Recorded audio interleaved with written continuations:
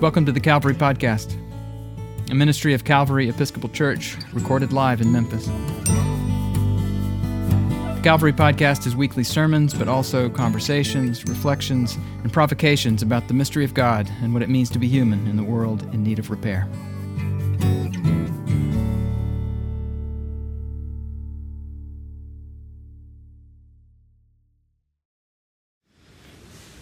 So what is this saved Savior trope in the Bible all about? Have you noticed it?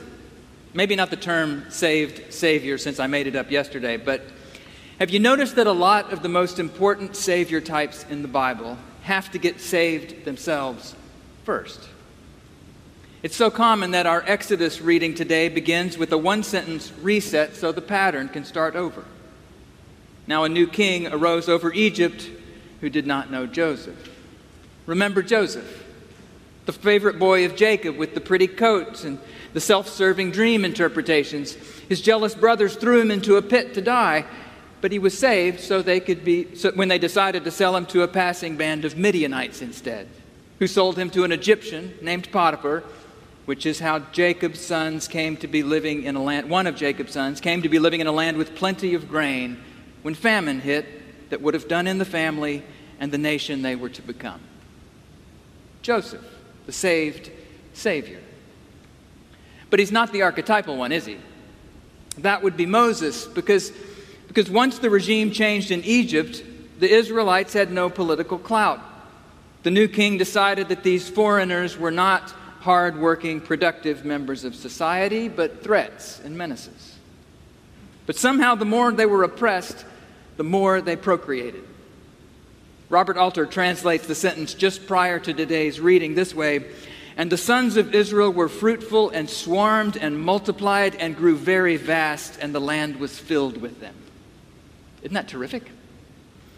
Alter says the Hebrew verb for swarm is the same one attached to the creeping things in the creation story. So there are swarms of these Israelites in Egypt, and the more you try to exterminate them, the more they reproduce. It's less an image of divine intervention than one of the irrepressible fruitfulness of creation, which is alive in these enslaved Hebrew people. But from the Egyptian perspective, it's just a frustrating exercise in pest control.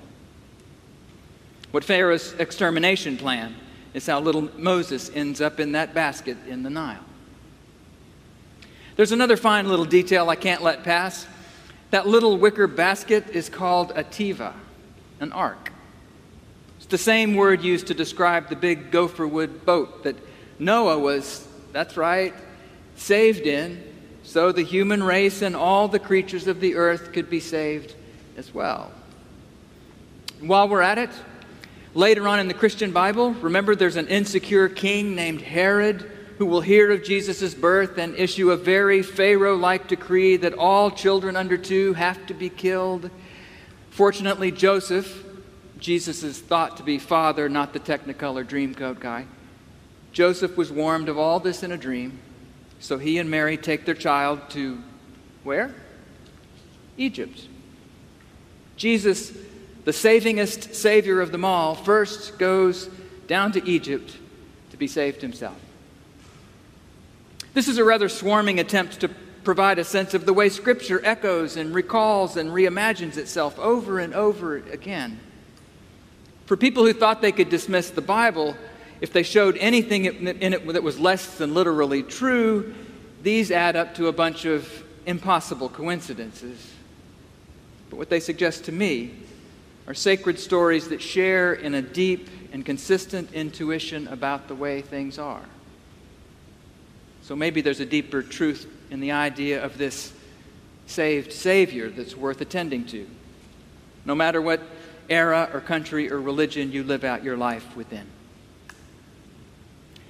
Yesterday, Ardell and I were riding our bikes on the Green Line, and I told her what story I was planning to preach on and mentioned my saved Savior idea. Without missing a pedal stroke, she said, "So are you going to talk about nice white parents?" Now, some of you may have noticed that I like to explore biblical stories with other stories. The first half of this sermon was a way of saying the Bible kind of does this too. But I like to choose quirky story anecdotes that don't seem directly relevant figuring out the possible connections, how I hold the attention of all 11 of you who haven't nodded off by minute 4. But Ardell's suggestion made me squirm, because it wasn't just a curious diversion. Nice White Parents is actually an unsaved Savior story, I think. One I think many of us, one that I, at least, need to learn how to hear. We listened to this podcast as we drove back to Memphis on Thursday. Its creator is a mother named Hannah who's looking for a middle school in Brooklyn for her child. New York has one of the most segregated school systems in the country, which means intense competition for seats in the highest performing schools and a lot of anxious shopping by parents of children who didn't quite get one. Well, while school shopping, Hannah meets a good-hearted, nonprofit fundraiser by day dad named Rob, who did something remarkable. He asked the principal at a lower performing school called the School for International Studies, or SIS, if she would consider adding a French immersion program. He then went to a group of his friends and said, hey, if we stick together, SIS will add a French program, and they did. Word spread that SIS was suddenly hot, and enrollment tripled that year. Now, something Hannah had noticed when she toured neighborhood schools was that nearly 100% of the parents on those tours were white, while about 90% or so of the students in their desks were black and brown. So when enrollment went from 30 to over 100 in a single year, the demographics of SIS changed drastically as well. It got way, way whiter. Rob immediately went to work raising money for the French program. To give you a sense of the worlds that were colliding here, Rob had raised, I kid you not, $800,000 for his kids' elementary school the year before. The SIS PTA had raised $2,000. The plot unfolds toward a big fundraising event. Amy, the PTA president, gets her feathers a little ruffled when Rob starts raising money without consulting her group. But she admits her frustrations and tries to be supportive. She asks for better communication.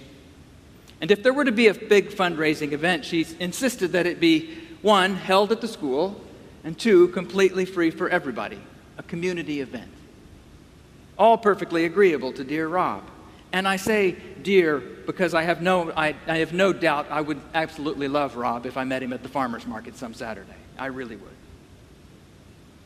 There's plenty more tension to fuel the plot, even before the actual fundraiser happened, which, spoiler alert, did not end up being a community event held at the school after all. It was at the palatial French Embassy on Manhattan's Upper East Side, 45 minutes away.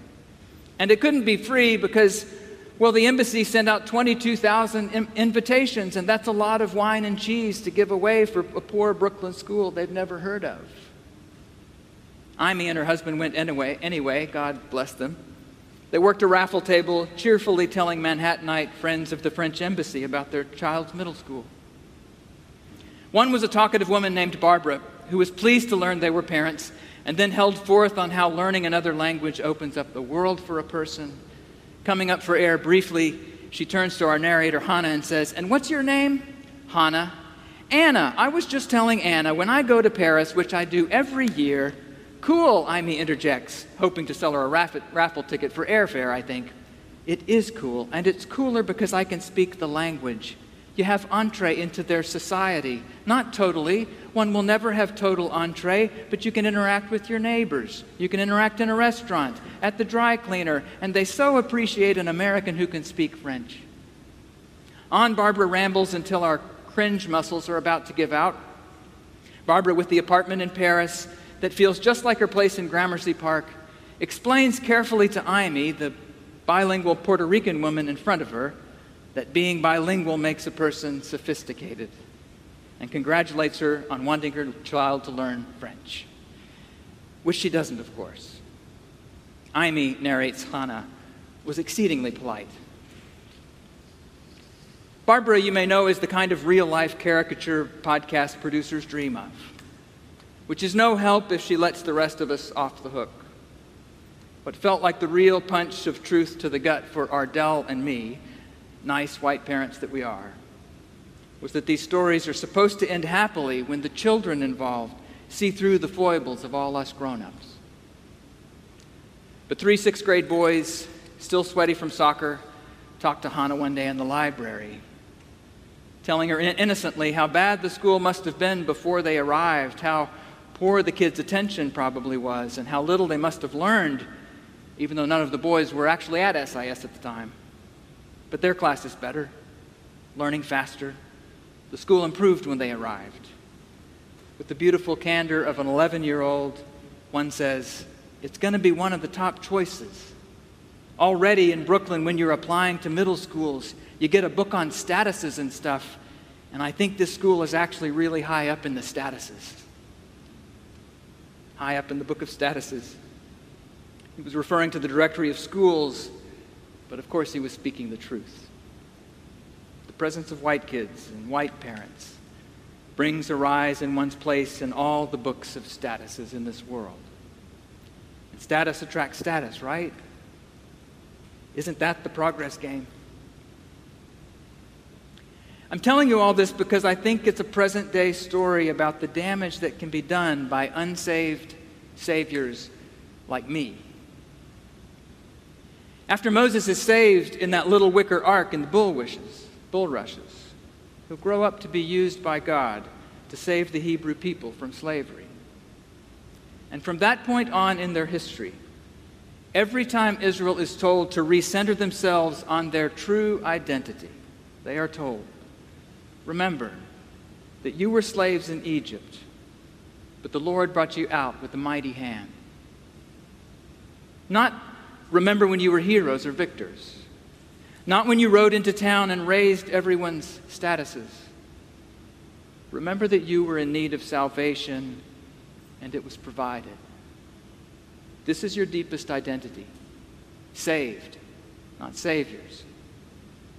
We still do so much unintentional damage in this world when we live otherwise. I don't think there's a more pressing moral issue for Christians in America today than the issue of race. As a white man, I'll admit to feeling a lot of despair that there's any faithful way forward at all, at least for me. It can honestly feel like there is no right, untainted, non-racist next thing to do. It was so much easier when we thought racism was only about people who bomb churches or drive cars into protests, but we know that it's not. In fact, it may be more forcefully alive in the invisible motives and mindless actions of people just like me. People who want to use their privilege and power to do good things, but still can't quite believe that I'm the one in this story who needs to be saved from my sins. But what if this despair that many white Christians are beginning to feel is actually the work of the Holy Spirit? Because until we see ourselves first as enslaved and in need of a freedom we can't get for ourselves, we simply can't enter the redeeming stories of Scripture as anyone other than an oppressor. This is the explicit teaching and the deep structure of the Bible, from Moses to Esther to the prophets to Jesus to Paul. Until we see ourselves as helpless to save ourselves, we can't play our small part in God's saving work in the world. But the paradoxical good news is that if we can see ourselves as a people whose wills and loves and actions are utterly broken, deeply in need of a salvation only God can grant, well, this is precisely when we do enter the stories of Scripture. And maybe then, room enough can be made in our broken hearts for a Savior who is not us to enter them, alter them, save them, and the world around us from our sins.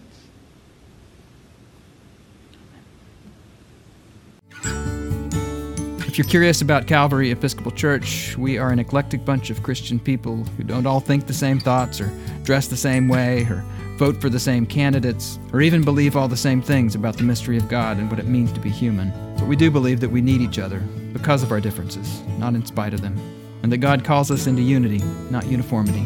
Subscribe to the Calvary Podcast at calvarymemphis.org/podcast or wherever you get your podcasts.